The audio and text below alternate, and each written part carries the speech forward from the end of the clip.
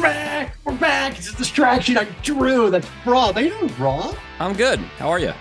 Oh wow, you seem a little bit low key, a little bit easygoing, casual Rob after hours. Just taking it easy. Yeah, it is. We're recording an hour later, so I'm already on island time, baby. You are. You're wearing a smoking jacket and cheetah skin slippers. It's very, very alluring. We were going to talk about sports this week as we normally do. However, we have to have a very special distraction episode this week because our guest is Adam Conover, host of The G Word on Netflix and Adam Ruins Everything on HBO Max and the Factually podcast, wherever you get your podcast. More importantly, right now, he's also a member of the Writers Guild of America West Board, and he's on their negotiating committee. So today we're going to talk extensively with Adam about the WGA strike that's going on right now. I'm a member of the WGA myself. Roth, you used to be a member of it. You are no longer. So I am also on strike, but it's Strike Talk 2023. Adam, hello. Hello. Welcome. God damn it. I'm so hoarse from being on the picket line. It's totally Hello. okay. We can always do pickups. It's fine. Okay, great. my God. What an honor to have Harvey Fierstein on our podcast. I've been chanting and cheering so much, and then the frog comes up in my throat without me expecting it. But picket voice is real, man. This is proof of concept right here. You are not hanging out in a boardroom waiting for the other side's lawyer to come back. You are also annoying them outside of their studios, which is good. Where have you been picketing? Can I ask? I always like these. I've mostly been picketing in front of Netflix. That's the hottest picket in town. Everybody agrees. That's where all the young singles want to go. It's more on the east side. That's where all of the really angry writers who, don't have enough money to not just pay their mortgages. They don't have mortgages. They're behind on their rent. They all flock to the Netflix building. It's exciting. Do your bosses at Netflix, have they looked out of the window and looked at you specifically and been like, how could you, after all we've done for you, Adam? I mean, I pitched the G Word in that building and it went great. Got a round of applause from the executives and oh my God, we went right to series. It was terrific. Oh, you son of a bitch. They didn't just stare at you and then they walk out. Okay. Well, I could tell you all about why, the way that shows like mine are treated at Netflix is one of the reasons that I voted to call the strike, which I could get into. But while we're out there picketing, you can see the people from Netflix looking out the window at us down there. Horns are honking. We have tons of solidarity honks from people going by on Sunset Boulevard. And so it must be pretty annoying to work in that building right now. Now, unfortunately, I don't think Ted Sarandos or any of the other people who we actually need to make the decision come down from their ivory towers and bargain with us are in that building. They're probably, in their mansions zooming in to fire people remotely. That's how I do it. Absolutely. Yeah. That is the challenge with any of this stuff. I mean, I feel like that's the thing that I've kept coming back to with this, because there's been a rash of the last few productions that were working in New York have been shut down by picket lines. I think it was earlier this week. They got Severance, which was shooting in the Bronx, and there's been a bunch in Brooklyn too. But at some point, it's you have to wonder what the people in the Netflix building are doing if there's not new shows to make. And I understand there's other stuff going on, but if the pipeline of actual creative activity has stopped, then are they just in there optimizing photographs of Adam Sandler and waiting for the people that actually make shit to happen to come back to work? Yeah, I mean, maybe they're planning, maybe we can make this, K-drama go over in the U.S. or whatever. They probably have some thoughts along those lines. Yeah, I was going to say, just import everything, right? Right. Well, if they could do that, they would have done it years ago. Squid Game, shows like that. Squid Game was very successful. It was a fluke. There's lots of people who like to watch anime and, other shows made overseas. But part of our thesis here is that American-made media, the stuff that the Writers Guild does, American-made films and television shows are still the most valuable media properties in the world. Those are still the ones that the most people around the world want to watch. That's what Americans want to watch, certainly. Those are the shows that we have coverage of. So we're not really worried about those foreign shows. And by the way, we also have reciprocity agreements with pretty much every Writers Guild around the world, in Great Britain and the UK, et cetera. But as to what the people are doing in those buildings, yeah, I mean, I think there's probably a lot of thumb twiddling because, there's the creative executives in those buildings are the people who work with writers. And, they're the ones who say, please send me a script. I need to read a script. And they have no writers to work with right now. And if anybody in that building is sympathetic, it's probably those people, because those are the people who actually understand how hard writing is, because they read a lot of bad writing and they need to find good writers. They're like, oh my God, I'm supposed to get a script for the new fucking, Hasbro Battleship television show or whatever. And the script is ass. And where do I find a good writer? And God, can I get one to work on this show? The Hungry Hippos limited series is not very well scripted. Your sense is really disappointing to hear. Adam, I'd like to actually go back before the strike. I want to go back to 2008 because that was the last WGA strike. It was. And one of the key issues of that strike, along with DVD residuals, which is hilarious in retrospect, was how writers were going to be paid for any work they did for streaming programs. And this was at a time when streaming content basically consisted of like amateur YouTube videos like Charlie bit my finger and all that horrible shit, right? Mm-hmm. So what did the WGA want specifically from studios in 2008 with regards to streaming? And what did they end up getting? So that was like a historic strike in the Writers Guild. And an interesting thing about unions, by the way, is every union is a nation with its own history. So you talk to anybody from their union and they'll be like, oh, let me tell you what happened in 2005. It changed everything. In 2007, the Writers Guild went on strike for coverage of the internet, which is what we now call streaming. So for the Writers Guild to have jurisdiction over those shows. So we saw, and I wasn't in the union at the time, but I'll use the word we for convenience.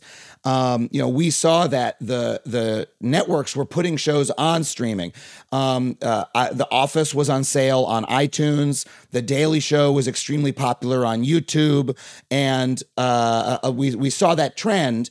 And in our contracts with the companies, it did not require them to make shows that were made for the internet under a Writers Guild contract. And so we were fighting to make sure that when NBC or Disney made shows directly for the internet, those would have to be Writers Guild shows. And that is what they didn't want to budge on. And that's what we won.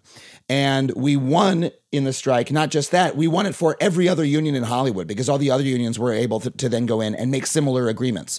And so if we hadn't gone on strike then, every show from House of Cards to The Mandalorian would be produced non-union. No one would be receiving residuals. No one would be receiving health and pension contributions, meaning they wouldn't get health care from the show. And so it really was an important battle. And that was about 15 years ago. And everybody in the guild now, most guild members were not there for the strike at this point, I believe. Right. But all of us know that, we only have coverage of streaming. We only have health and pension because writers in the past were willing to go on strike and take that risk. And we know it's our turn now. Okay. I want to ask you two questions in the wake of that. That strike, and you can correct me if I'm wrong here, but it was notable, at least to me, for how divisive it was among writers, specifically high-profile guys. Mm-hmm. Like John Ridley, he penned a big LA Times op-ed about it. And South Park creators Trey Parker and Matt Stone, who already had an internet deal in place with Comedy Central by the time that strike happened. And I remember there was a South Park episode that was ostensibly about that strike, but it was about like Canada going on strike. And the wrap up was a speech. It was the lesson learned speech from either Kyle or Stan. And they said, and I'm going to quote the speech in full. They said, "We thought we could make money on the internet. But while the internet is new and exciting for creative people, it hasn't matured as a distribution mechanism to the extent that one should trade real and immediate opportunities for income for the promise of future online revenue. It'll be a few years before digital distribution can be monetized to the extent that necessitates content producers to forego their fair value in more traditional media." Now you have to, this was in a South Park episode. This was at the end of the South Park episode. Yeah. Great stuff, though. I mean, you can see why it's in there, because even if you don't agree with the politics, the laughs, it just gets you right in the laugh basket, So do you feel as if writers are much more unified this go around? And do you feel like it was divisive back in 2007, 2008, or was it just those high profile guys like Parker and Stone making a fuss? Well, first of all, Parker and Stone were wrong. right? Like what They they're were. saying. They were obviously wrong within like 2 years. They were obviously wrong. Yeah. But yeah. And they're like libertarian anarchist, idiots, great writers. But they're by the way, I don't know if they're currently even guild members. Like South Park is not a Writers Guild show. Really? Yeah. I don't think I knew because I remember, just looked it up 2 days ago, and I don't believe that it is. I didn't even know you could have a non-guild show. Like, wouldn't the WGA be like, no, you can't do that? So animation is a little bit of a gray area in our coverage, where we don't cover as much animation as even our writers, wish that we did. So many adult animated shows are Writers Guild, but some are not. I mean, that's incredible because I remember watching a Comedy Central doc about how South Park was made. Yeah, it's a great documentary. And it's a great documentary, but also like making the show was fucking torture. Like, yeah, they're crunching. They're doing, they're crunching. That's a sweatshop environment, and it's impressive in this macho way, but it grinds people down. And, if those two guys, were working with the union, they would have some limitations placed on how they could use writers that they might not like. But that would ensure that those writers are paid better and have better working conditions. But as to your question about how united the Guild is enormously united this go around. In 2007, the Guild hadn't been on strike in 20 years. The previous strike in 1988 had been a failure because the Guild was even more divided then. The Guild went on strike for 6 months and didn't get anything because of it was a very different union that was managed in a very different way. And then for 20 years after that, the Guild was very company friendly. It was a very, hey, let's just be quiet and nice, treat the companies nice kind of Guild. In about 2006, 2007. Real Gene Upshaw energy right there. Okay. Yeah, I was going to say. A lot of unions in Hollywood still take that tack. A lot of unions around the country still take that tack. But in 2006, the union had a political revolution that said we need to get militant, we need to wield member power again. And that was still very new. But the 2007 strike was a victory because we won coverage of the internet, and members now know if they work for a Netflix show, that's the only reason they have healthcare is because of that strike. And we've got that institutional memory, and we've been building that culture. And so, we got a 98% vote in favor of authorizing the strike. We've had our biggest showrunners step away from their shows. We called the strike, and the showrunners of Stranger Things said, we're not producing any Stranger Things. For example, it's one of the biggest shows on streaming. It's Netflix's biggest show by far, right? It's their Super Bowl, right? And they don't get any more episodes of it until they make a deal with the writers. They don't get that new burst of subscribers they always get when a new Stranger Things comes out. That's their biggest thing of the year.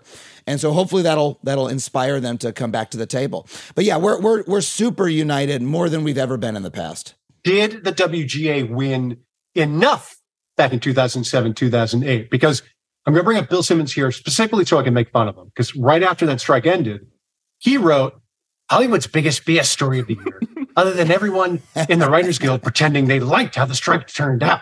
Now, do you think Simmons was being tone deaf when he said that? Because he usually is. Or was there real dissatisfaction among the rank and file with that deal once that strike ended?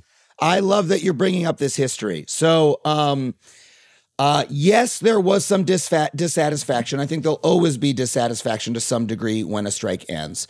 But the strike ended under not great circumstances. And since, Drew, since you know your strike history, I'm going to share with you some history that I don't share in a lot of interviews. Okay. Ooh, yeah. Two things happened. Okay. One was that while the Writers Guild was on strike, the DGA, the Directors Guild, went in and made a deal with the studios. And the studios do that specifically because then they can say, well, the DGA took this, you have to take it too. Right. It's called pattern bargaining. That's a technique they use almost every single year, but they used it in the strike.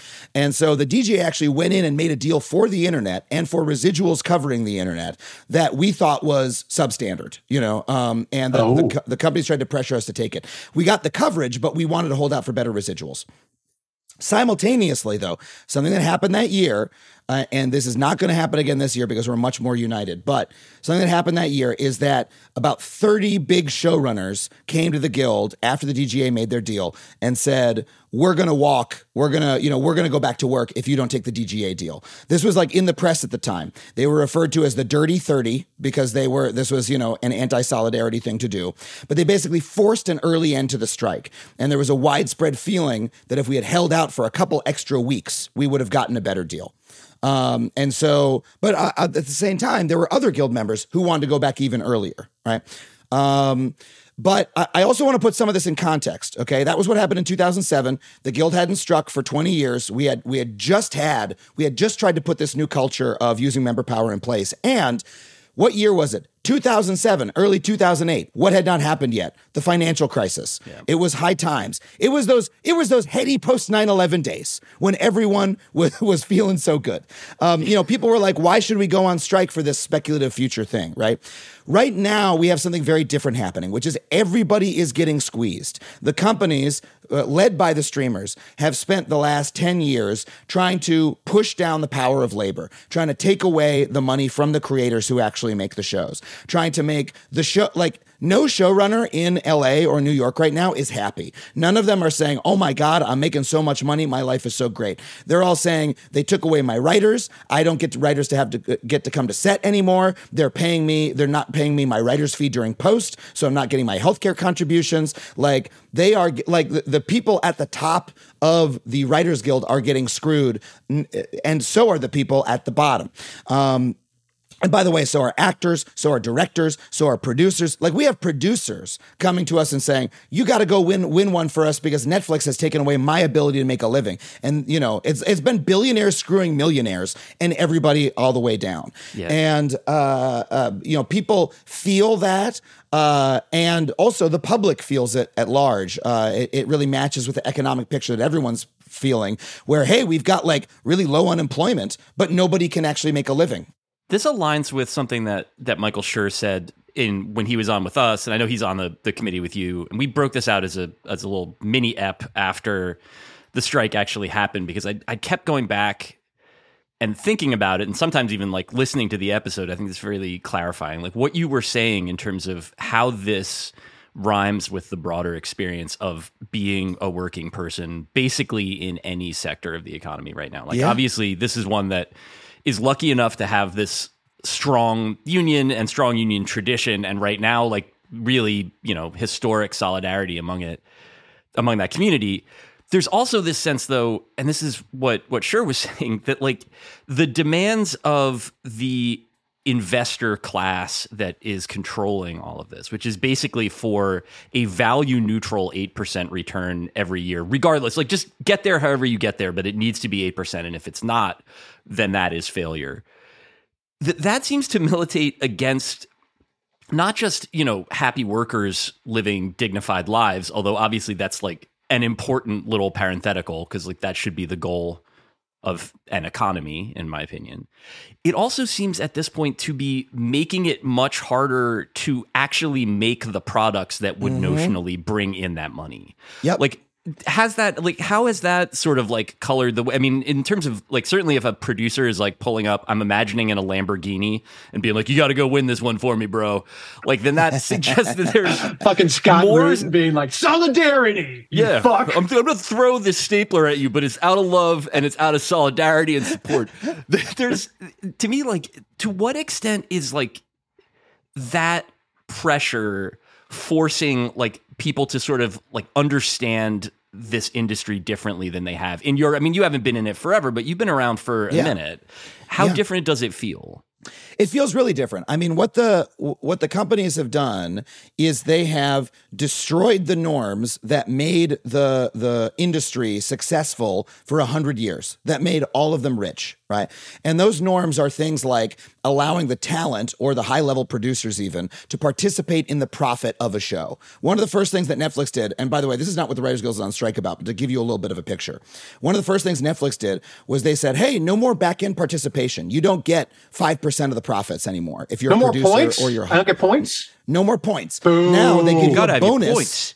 They give you a bonus up front. They say, oh, here's an extra however much money, right? Depending on, if you're Leonardo DiCaprio, maybe you make a couple extra million. If you're a producer, maybe you make an extra $100,000. If you're a writer, maybe you make an extra $50K, right?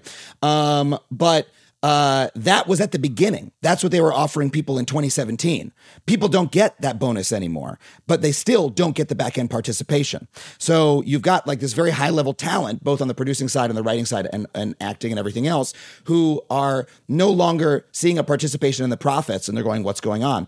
Then when you talk about how the actual shows are made, okay? And by the way, I just want to be very clear. The back end thing's not what we're on strike for. It's just a side issue since we're talking about the producers. A symptom. But it's a symptom, yeah. It's part of the trend. But let's talk about what the Writers Guild is actually on strike about. A thing that you may have heard of is the writer's room, right? Where in order to write a television show, you get a bunch of writers together. They spend a couple months breaking the story, taking notes, writing all the scripts. And then as those scripts are being written, they go start to shoot them. And the writers go to set and they make edits on the script while they're on the set, right? They work with the actors. They work with the director. Then there's post. The showrunner, who's a writer, goes into post, and there's writing happening in post as well, where they say, oh, we need to cut this scene. We need to write some new lines of dialogue to record via ADR, stuff like that. That is how television has been made for 50 years. However, none of that is in our contract. It's not in our minimum basic agreement, which is what we negotiate over. It's just like a best years. Practices thing, basically. It's just right? a best practices. Exactly. Well, is that a mistake? Was that a mistake that the guild then made to not cover that previously? Well, it's you could make that argument, but there was no need to because it was woven into the shape of the industry. It's sort of like if you think about the history of like industrial anything, right? Like, hey, we need two guys here to work the lathe or whatever. As long as lathes exist, you need those two guys, right? But if the company eventually comes in and says, hey, we're not going to use lathes anymore, we've got some new method, right? Then you start needing to like protect your bases. Yeah, this is the part that I said the same thing when we were talking to Michael Schur about it, but it is, all of it seems like this isn't an unreasonable thing to expect either, because you're going into it with the presumption that like, all right, well, we all want to make a good show, right? Like we want to do the best job that we can. And the thing that works best is you have the writers do, what they do, then they go to set, then they do your rewrites, whatever. Correct. In this case, though, it's like, what if the people that are in charge of it don't care about the show anymore? Then the lever that you're pulling isn't fucking attached to anything. And that's like and we had that experience with Jim Spanfeller, but it's like, it's nothing more disorienting than that.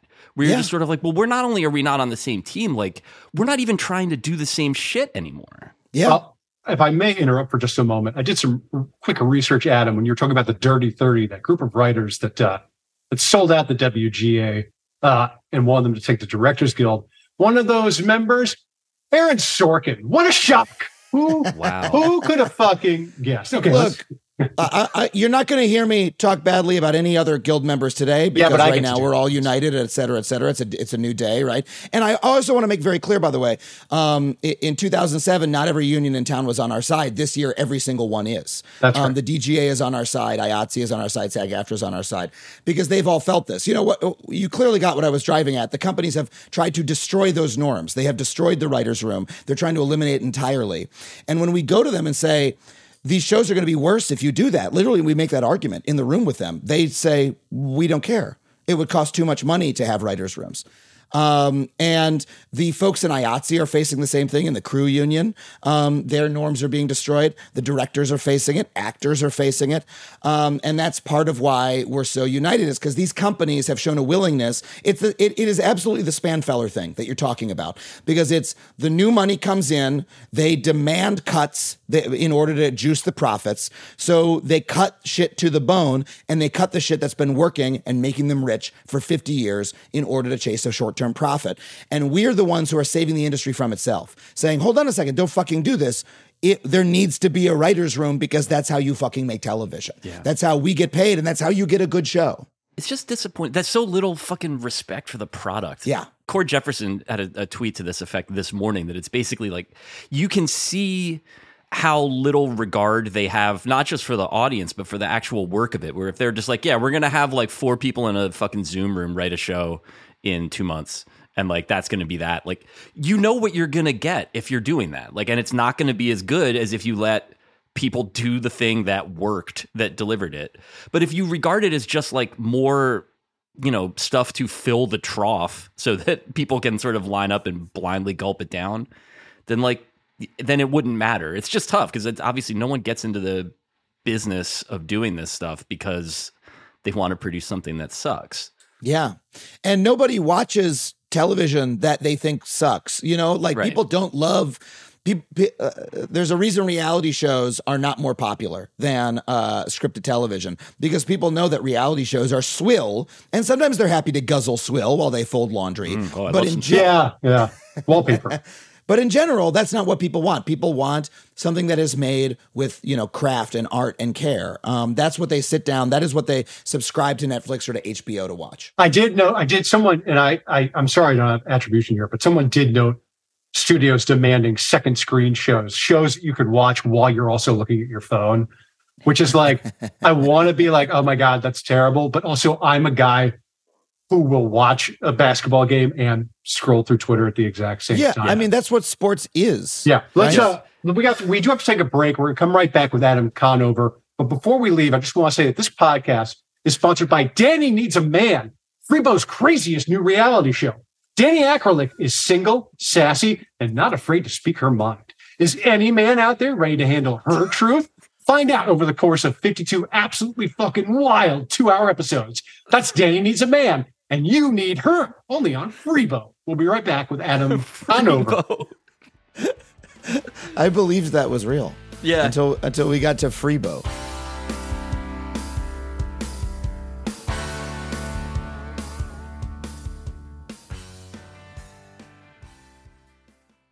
We are sponsored this week by Sunsoil, a certified organic, employee-owned CBD oil company from Vermont. We love them because they were down for Defector from the jump, but I personally love them, in the way that you love a friend who helps you sleep, because I use their products and they work really well for me. I've used a tincture, just put a little bit under your tongue, feel chilled out, and I've been more recently using their gummies. I prefer the berry flavor. And they have worked really well in a way that other CBD products and melatonin have not, in terms of helping me feel relaxed, go to sleep properly, and then wake up not feeling logy or messed up, which it turns out is what their products are meant to do. They're meant to help you relax, fall asleep, and stay asleep. They grow all their hemp and make their CBD oil at the farm by naturally infusing hemp in coconut oil, which involves minimal processing and better retains the whole plant benefits. Sunsoil's CBD gummies are vegan, gluten-free, and USDA certified organic, which is the highest standard for quality and traceability. They don't contain any artificial sweeteners or unnecessary additives like food coloring, and you can choose between berry, lemonade, and cinnamon flavors, all of which I'm sure are very good. Get 50% off your first purchase at sunsoil.com/distraction with code distraction. That's sunsoil.com/distraction with code distraction for 50% off your first purchase.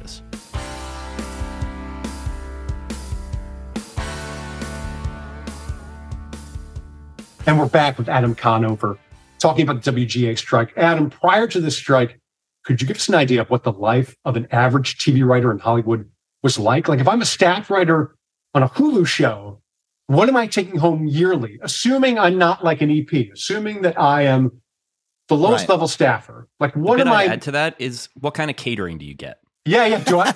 Also, do I get craft services? Because that's important.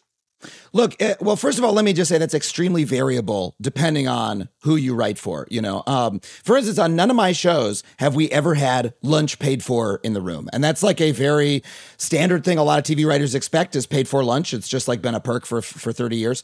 And it's not something any of my shows have ever been able to afford. Did you at least get the endless LaCroix in the staff room fridge? Okay. Oh, yeah. Okay. And by the way, there's an argument to be made that TV writers are behind the popularity of LaCroix because there was an article, I think, in Vox a couple years ago, because basically the ground zero seems to have been the Parks and Rec writers' room where Joe Mandy started tweeting, one of the very well-known comedy that's right. Yeah, he started tweeting that he was a LaCroix boy. One of the great lost posters of Twitter. He just slipped the Surly Bonds one day and never came back. But I didn't know he was LaCroix patient zero. Good for him.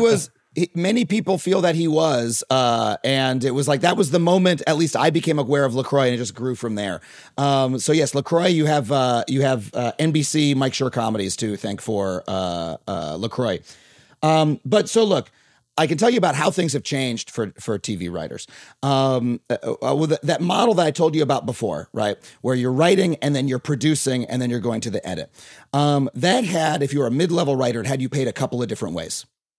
You got paid for every week that you were in the writer's room. You received a fee for every script that you personally wrote. And then you also were paid a producing fee, right, which is not part of the Writers Guild union fee. Doesn't go towards your pension and health, but it reflects your producing duties. Were there minimums for all of those? Can you tell us? There were minimums for all of them except the producing duties, right? Okay, what was the minimum for the episode fee and then also for the weekly fee? So, I don't know these off the top of my head. It depends if you're broadcast or cable or streaming. Let's say streaming. And what level you're at. I know broadcast pays a fucking mint, so let's say streaming. I'm gonna say it's like around $4,000 to $5,000 a week, which sounds like a very good rate for most people. One thing I do want to remind everyone to remember, though, is that in this business, you generally spend around twice as much time looking for your next job as you do working any particular job. Right. And you do a ton of free work on the way to get that job. You're doing pitches, you're doing free development, you're writing spec scripts, etc. Dude, I worked on a pitch for a year, a literal fucking year. So, exactly. I know about that wheel spinning. Yeah, and so then, you expect, all right, I'm going to make, for the pattern, a lot of people is, I'm going to make, $150,000, $200,000 on this one job, and then that's going to last me 2 to 3 years. So the things that have happened since then is that, so the last thing about producing fees, I should say, is that's normally where your overscale income is coming from. That's the extra money that your agent negotiates you over the Writers Guild minimum. That's usually your producing fee. That's where you get your fuck you money, right? Yeah, exactly. That's where, this guy's been in the business for 20 years. You got to pay him more than someone who's just started out. That's normally coming as a producing fee. What the companies have done recently is they've started separating writing from production and saying, okay, we are going to have you write the whole show before the show's been picked up. We've not actually greenlit it yet. So there's no set to go to. So therefore, we're not going to pay you your producing fee. Instead, you're only going to receive the writing fee, which is minimum. And then, so you in one fell swoop, you've lost half to 2/3 of your income. Then those mini rooms generally run for less episodes. They run for less weeks. They employ less writers. And so writers have gone from, hey, you get a job on a show and that's going to be, 8 to 10 months of gainful employment, to being, hey, we're going to have you write for 2 months and we're going to have you output the same number of scripts, but for much less money for a much shorter amount of time. Now, that's narrative television. That's episodic television. Okay. Screenwriters who write for film have their own set of problems. They are paid once at the beginning and once at the end, once their final script is delivered. But because 50% of their fee is being held for, until the final delivery, the producers have leverage over those screenwriters to demand like endless rounds of free work. Hey, could you just do one more draft? Hey, could you just do one more draft? Just a few notes came in. Could you do a few more, so they're not getting paid for those passes? They're not getting paid for those passes. And they're doing that stuff basically so they can get paid at the end, because if they don't, then they won't. Exactly. Jesus. And they're worried that, well, if they just turn in the draft early and say, fuck you, pay me my money, I'm not doing any more, well, then they're going to piss off the producer in the studio. They're not going to be good to work with. They're not going to be brought back to work on the next movie. Well, also then the script might not be substandard because it hasn't been, it hasn't gone through revisions, and it hasn't been, the writer hasn't been part of the production process all the way through with those moments, those brilliant on-set moments where an actor comes up with a brilliant line, or they need a brilliant line, the actor thinks, or the writer thinks of it on the spot, all of that stuff. Yep. And you've hit on something good, which is that one of the things that companies exploit is our pride in our work. So, in my own, I've done 2 television shows. In both cases, I did tons of free work simply because I care about the show, because my face is on it, man. Yeah, exactly. And I need it to be good. And I also want the network to be happy with it, so we get another season of it. So I will, I've done plenty of drafts when I'm not getting paid on my Writers Guild line, right? I'm not getting paid any Writers Guild health and pension because I want the show to be good. And And the last thing to tell you about, we have a number of different work areas, and the last one I just want to tell you about is what we call Appendix A, which covers late night, daytime, and soaps. Specifically, late night is what I'll tell you about, because that's the sort of writing I do. That's right. the Yeah, I was going to ask about that. Yeah, so what if you look at the traditional late night writer, they're on a 13-week contract. They're paid, they have a minimum of a couple $1,000s a week, and they generally work year round. So that's that. If you are a kind of comedy writer of the type I am, a stand-up comedian who loves to write jokes, that's the best job you can possibly get, writing for a broadcast, a late night host. And people stay in those jobs for 10 years because of that. But there can also be a lot of turnover. Like I've heard from Tonight Show writers that they use that 13-week window as a cudgel that they correct. And they like churn the roster. Like basically it's a 50-week a year job that's on a 13-week cadence. Correct. That sucks. And so 13 weeks is like some security, but it's also precarity, right? Like most working professionals would not accept 13-week re-ups on their contracts. They would say, give me a year, right? I've had severance packages that last longer than. Yeah, exactly. So that's already short, but it's also like a basic guarantee that we have had for 70 years in our contracts. Okay. Since like fucking Jack Parr, that's been the status quo. On streaming, comedy, variety, and all Appendix A shows have no terms whatsoever. We don't have minimums. We don't have guarantees of how long we can be on.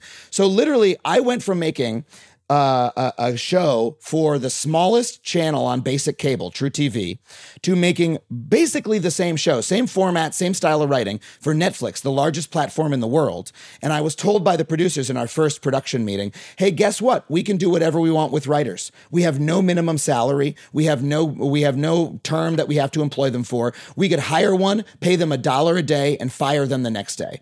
And my blood ran cold. Like, did they present that to you as like a good thing? Like, this sounds like something you'd like. Here's a bunch of cool shit we can do. Exactly. You can eat them too if you like. We're actually, there's nothing that says you can't eat them. If you want to do it, we'll cook them up for you. All the other EPs in the room were like, oh, goody, they're rubbing their hands together. This sounds great. And I'm sitting there as a Writers Guild member going, this is fucked. And so the companies, I was in the negotiating room when we tried, one of our main issues is we're trying to get broadcast or, regular TV terms in streaming that, get the basic productions writers have had for 70 years into streaming. And they said, well, okay, maybe we'll agree to a minimum, but we want to offer you, we want it to be a day rate. It has to be a rate where we bring you in one day and we can fire you the next day. And if we accepted that was their best and final. If we accepted that, the type of TV rating I do would cease to exist as a career. It would become something that stand-up comedians do on a Monday or Tuesday in between gigs at the comedy club. It's your Uber driving job. Exactly right. It would be that's what day rate work is. And look, we already have writers in the guild who are taking second jobs who are driving Uber to make ends meet. And the companies want to enforce that into our contract. And so every type of writer in the guild has an issue like this that is pushing them down in this way. And that is why we are so united this year. And that is why all the unions in town are behind us, because they're all facing similar pressures. The thing that's striking to me about this, like just in terms of the brass balls aspect of it, is that it sounds to me like an attempt, it's like union busting, or at least it's just management doing what it's doing, but it's an attempt to put a little wedge in and then just try to lever to open this window. Yes. To the extent that they can. What's weird about it to me is that and again, this is something that you see anywhere that you might work. I mean, that this is bosses are trying to claw stuff back. If you work in a restaurant, they're stealing your tips. There's a million different shitty chiseling ways for this instinct to play itself out. Great What's news. baffling to me about this is that these unions have existed and been super strong for going on, more than 50 years. So it's very ballsy to take this very well entrenched process that, again, has been super profitable for everybody involved, and then try to break it on principle after 50 years of it working a certain type of way. Yeah. It's not the same thing as, whatever, Uber's whole thing was they're it's your car, you're having fun. Also, you have to do this, and this. We're going to add another, series of, requirements of you in 3 months that you don't know about yet. But that's they're taking advantage of something that is still unsettled. This is settled and they're trying to unsettle it. Can I barge in here and be a bit of devil's advocate? Did that process work? Because even before, even when conditions were better, it was still, Adam, and you described it yourself, a situation where you were a writer, you were doing much more work trying to get a job than you were once you finally got the job. And the job was lucrative, but like it's everyone in Hollywood is essentially competing to get this sort of the scratch ticket, to get this winning scratch ticket. And that's been the process for many, many years. And I have been told over and over again, as someone who's in the WGA, but has never actually had anything produced, someone who wants to break into the business, has been told over and over again for years, this business fucking sucks. Every business sucks. And so is there anything about the original model that is fundamentally broken, that does need to be changed, and not in the way the studios want to change it, but on writers' terms? I think there's a lot of truth to what you said. But I do just want to say that, there's this view that people have of television writing as being a lucrative middle-class industry, of being an industry where, a creative, like, Drew, why have you been trying to break into the industry in the first place? It's because that it's one of the very few industries in America where a writer can get paid, period. That's why F. Scott Fitzgerald came to Hollywood in the 30s and like drank himself to death while writing some terrible screenplays. Fucking Faulkner went to Hollywood too. Yeah. Exactly. Maybe I'm confusing F. Scott Fitzgerald. No, they both did. They definitely both went. Anybody, okay. If you were a novelist and you liked alcohol and you didn't mind like having a suntan sometimes, that was very popular. Yeah. No, but I did. I was under the assumption that if you got a show made and you were a writer, you're rich. You're good to go. And I remember there was a writer named Alex O'Keefe, who's a writer on The Bear.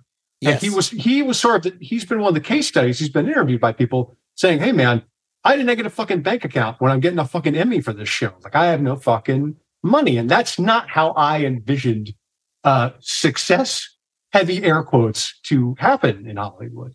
It's always been a rough business. There's always been a lot of problems in the business. Obviously, diversity in the business is an enormous problem, right? Right. A fellow like Alex O'Keefe, who's a young African-American man, would not have been would probably not have even gotten the job 20 years ago. And those are some of the ways that the Guild is trying to, additionally change the system.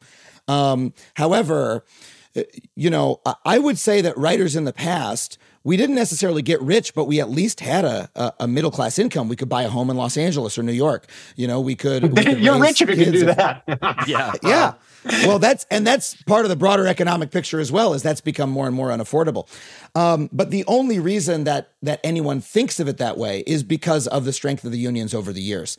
And to your point, though, Roth, why are they trying to disrupt something that's worked for 50 years or honestly 100 years? It's because the companies have hated the unions that entire time. They've wanted to cut the legs out from under them and disembowel them. And so one way to view this strike is as one of those epochal battles. I'm not the guy that people ask about pronunciations, but yeah, I know what you're saying. You will turn out a $5 word every once in a while.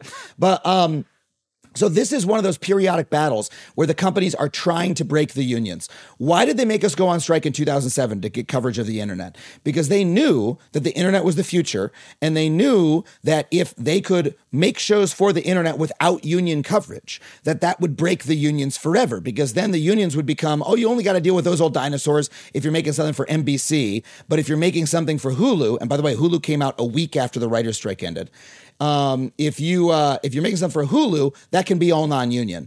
And so that would be the slow death of unions in Hollywood. And right now, I think they're doing it again. They pushed us to the wall then in 2007 because they knew they could break us. Right now, they're doing it because they know that if they can turn our careers into a freelance occupation where they pay one or two showrunners, a couple million a year, those are the big examples who they shower goodies on, but then everybody else is driving Uber and hoping that they get a script that month that can make, $500, then the unions are not going to have the power to challenge them in the future. And so that's one of the reasons they're doing it, is because they'll be able to fundamentally disempower labor. However, I still think that is fundamentally going to ruin the industry because you're not going to have those great writers. You're not going to have Faulkner and Fitzgerald drinking themselves to death in LA, or, Aaron Sorkin or, Phoebe Waller-Bridge or, great writers coming to Hollywood because they're not going to think of Hollywood as a place that they can get paid anymore. They're going to think of it as a place that writers get ripped off, just like, I don't know, journalism. Right. No this offense. is like what makes the whole broader culture suck is that you see all this stuff get devalued one way or another, and like the work does get worse. You know what I mean? Like, not to say that everybody, go back and look at like the glories of the blog age, of like 2012 to 2014.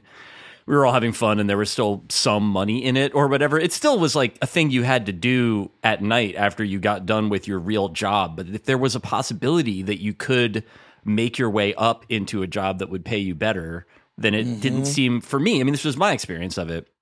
It didn't seem like a waste of time at all. I loved doing it. Right, you're paying your your dues. thing. Right, and it was like, and then it worked. Like I wrote a bunch of shit for the All for free, and then like a guy from GQ emailed me and paid me $1,500. For a thing that I still had to write something for him. Oh. But it was like that changed my life. And then like, but if those opportunities are gone, like if you basically have a bunch of people scrambling over each other on the bottom rungs of the ladder, and then there's just a quarter mile of open air, and then there's Chuck Lorre and hanging onto a rung like that you can barely even see above you. I mean, not just like demoralizing, but crabs in a barrel are not famous for the quality of work that they produce. Like, it's just not a way that people can work. Well, also, Adam, I feel like one of the problems here, and maybe you can shed light on this, is that in the streaming era, I don't have a good idea of what a streaming television show is worth. A broadcast network show, okay, I know it's ratings. I know the ads rate it's charging. So right. I know how much a single show is worth because it's bringing in X. It gets syndicated after 100 episodes. Then I make tens of millions of dollars. And I know how to quantify a broadcast network show, which pays extremely handsomely to writers even still. How do I sort out what a streaming show is worth when it's folded into a subscription model? How do I know what it's worth? Well, I think you've put your finger on something fundamental, which is that as the companies are trying to, destroy the way that we work to save money and claw it back for themselves, they also destroyed a working business model, which was television and theatrical movies. People loved television. Yeah, I mean, the ads were annoying and the cable company charged you too much, right? But It was like a good way to watch shit. And by the way, on demand already existed. There was an on demand button on your remote control a decade ago. But Netflix came in, disrupted everything, using a lot of investor cash, right, to nothing but to do so. It's still it's like that classic move where you can lose like a few $1 billion over the course of a couple of years, and that they still lose money, don't they? Yeah. No. Actually, Netflix is now quite profitable. Oh, well, that's hurtful. Yeah, I know, and so they can't. Very important because they can't plead poverty to us right now. But all the other companies chase them as well, and so to the extent that they're now having, it's a little bit rough in the streaming industry. Well, we didn't tell them to destroy a profitable business model, to buy each other, to do all these mergers, to lay people off. That's on their weird decisions. However, I do think what is happening now is over the next 5 years, you're going to see, let me just lay this out for you, okay? The streamers have started to top out in terms of their subscribers in the United States. Netflix has already topped out. They're fighting churn now. They're literally just trying to replace the subscribers that they lose every month. People subscribe like a month at a time. Wow, that's Defector's problem. Right. So what do they need to do to fight that? Okay. They need to make the price cheaper so they can get more people in. So what are they doing? They're adding advertising in order to reduce the price. What's going to happen when they add advertising? Well, they're going to need to start publishing data. They're going to need to start having ad breaks because the advertisers are going to start calling the shots. They're also going to move from a binge model to a model where they want people watching all day. They're already competing for who's going to get the NBA, right, in a year or two. So what else are they going to to need to have? Daytime talk. Oh, late night talk shows. More live events. These companies are about to recreate cable television. I was going to say, like, congrats on inventing television. Exactly. And thank God that they're going to do it, because it's going to add a lot more, I think, regularity and predictability, as you say, Drew, where we're going to know what is a hit and what isn't. We're not going to have Netflix like publishing a leaderboard full of fake numbers that's just a PR exercise. 500 million people watch The Night Agent. It's unbelievable. Who would have guessed? It's so confusing to me, too, because it's like they're clearly trying to mystify it. And I think it's clearer now because, I mean, there's a fucking war on, so you can see what everybody wants.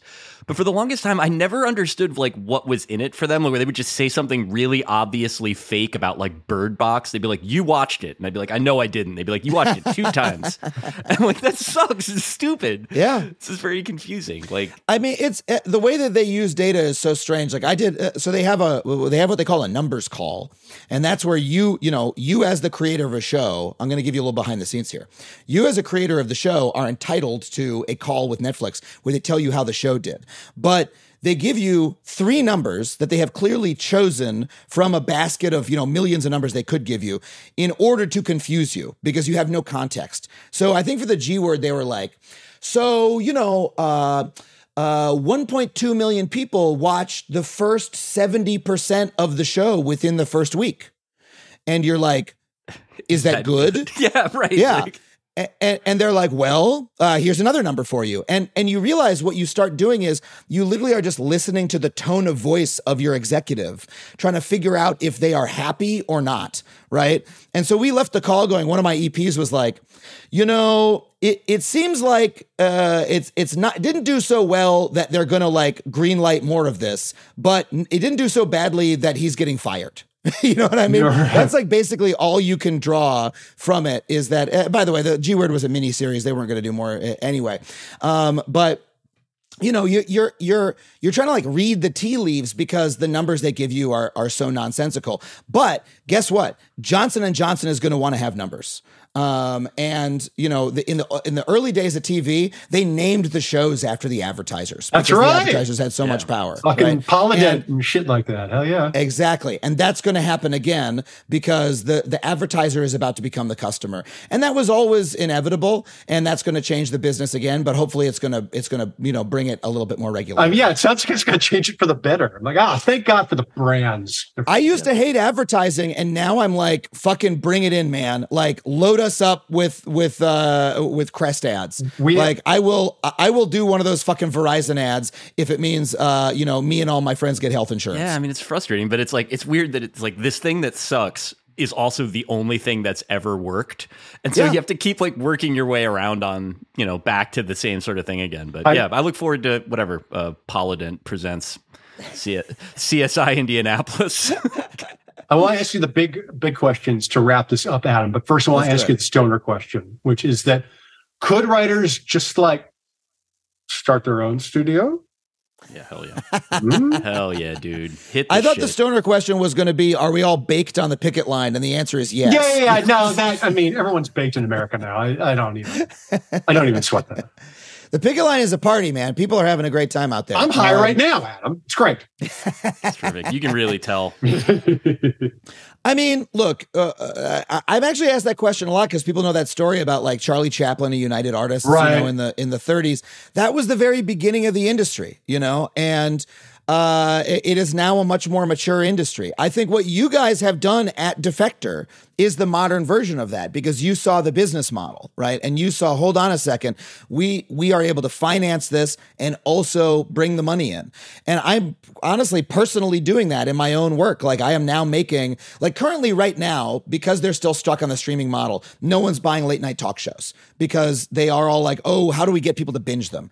And I'm like, you know what? In 5 years, you're going to want new ones because you're going to have recreated cable television. But right now, if no one wants a late night talk show, I'm making one myself on YouTube, right? I'm doing monologues. I'm doing interviews.